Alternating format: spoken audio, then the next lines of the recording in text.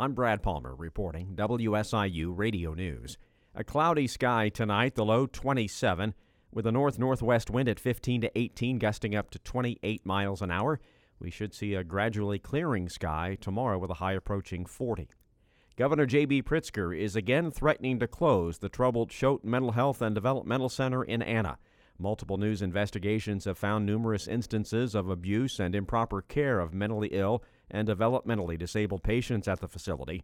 At an unrelated news conference, the governor was asked about what should happen. If the problems can't be fully addressed, then we ought to close it down because the state obviously in that area is incapable of managing the facility properly. One of the big challenges with some of these facilities I want to point out is they're located in areas where it's very hard to find personnel. So we'll continue to work on this because it is vital that we have the proper care for our developmentally disabled. In his budget plan, the governor proposed an additional $120 million for the Department of Human Services to continue rate increases to make Illinois more competitive in the market for workers who serve people with developmental disabilities.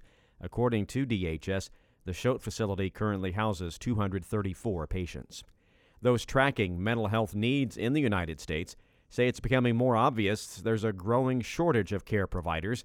A new report says there are steps Congress and other decision makers can take to help states close gaps within the behavioral health workforce.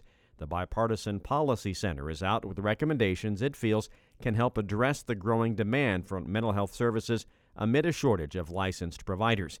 The center's Kendall Strong says one solution is to enhance the role of those with mental health training who don't have the full credentials. These people are underutilized and they have a lot to offer because part of the folks that we're talking about are folks like peer support specialists who have lived experiences and can really connect with folks who are struggling. She says a divided Congress might provide obstacles, but adds there's optimism with both parties recognizing the provider shortage. Governor J.B. Pritzker hit the road today to tout his proposed Smart Start early childhood development program.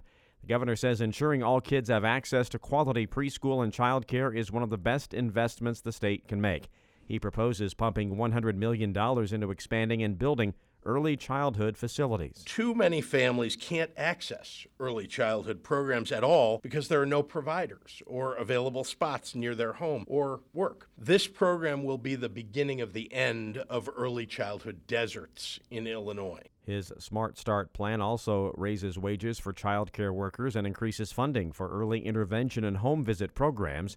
GOP State Senator Terry Bryant from Murfreesboro criticized some of the spending proposals in the governor's budget proposal Wednesday, but she agrees with the need for early childhood funding. Not every part of the governor's budget was a wish list.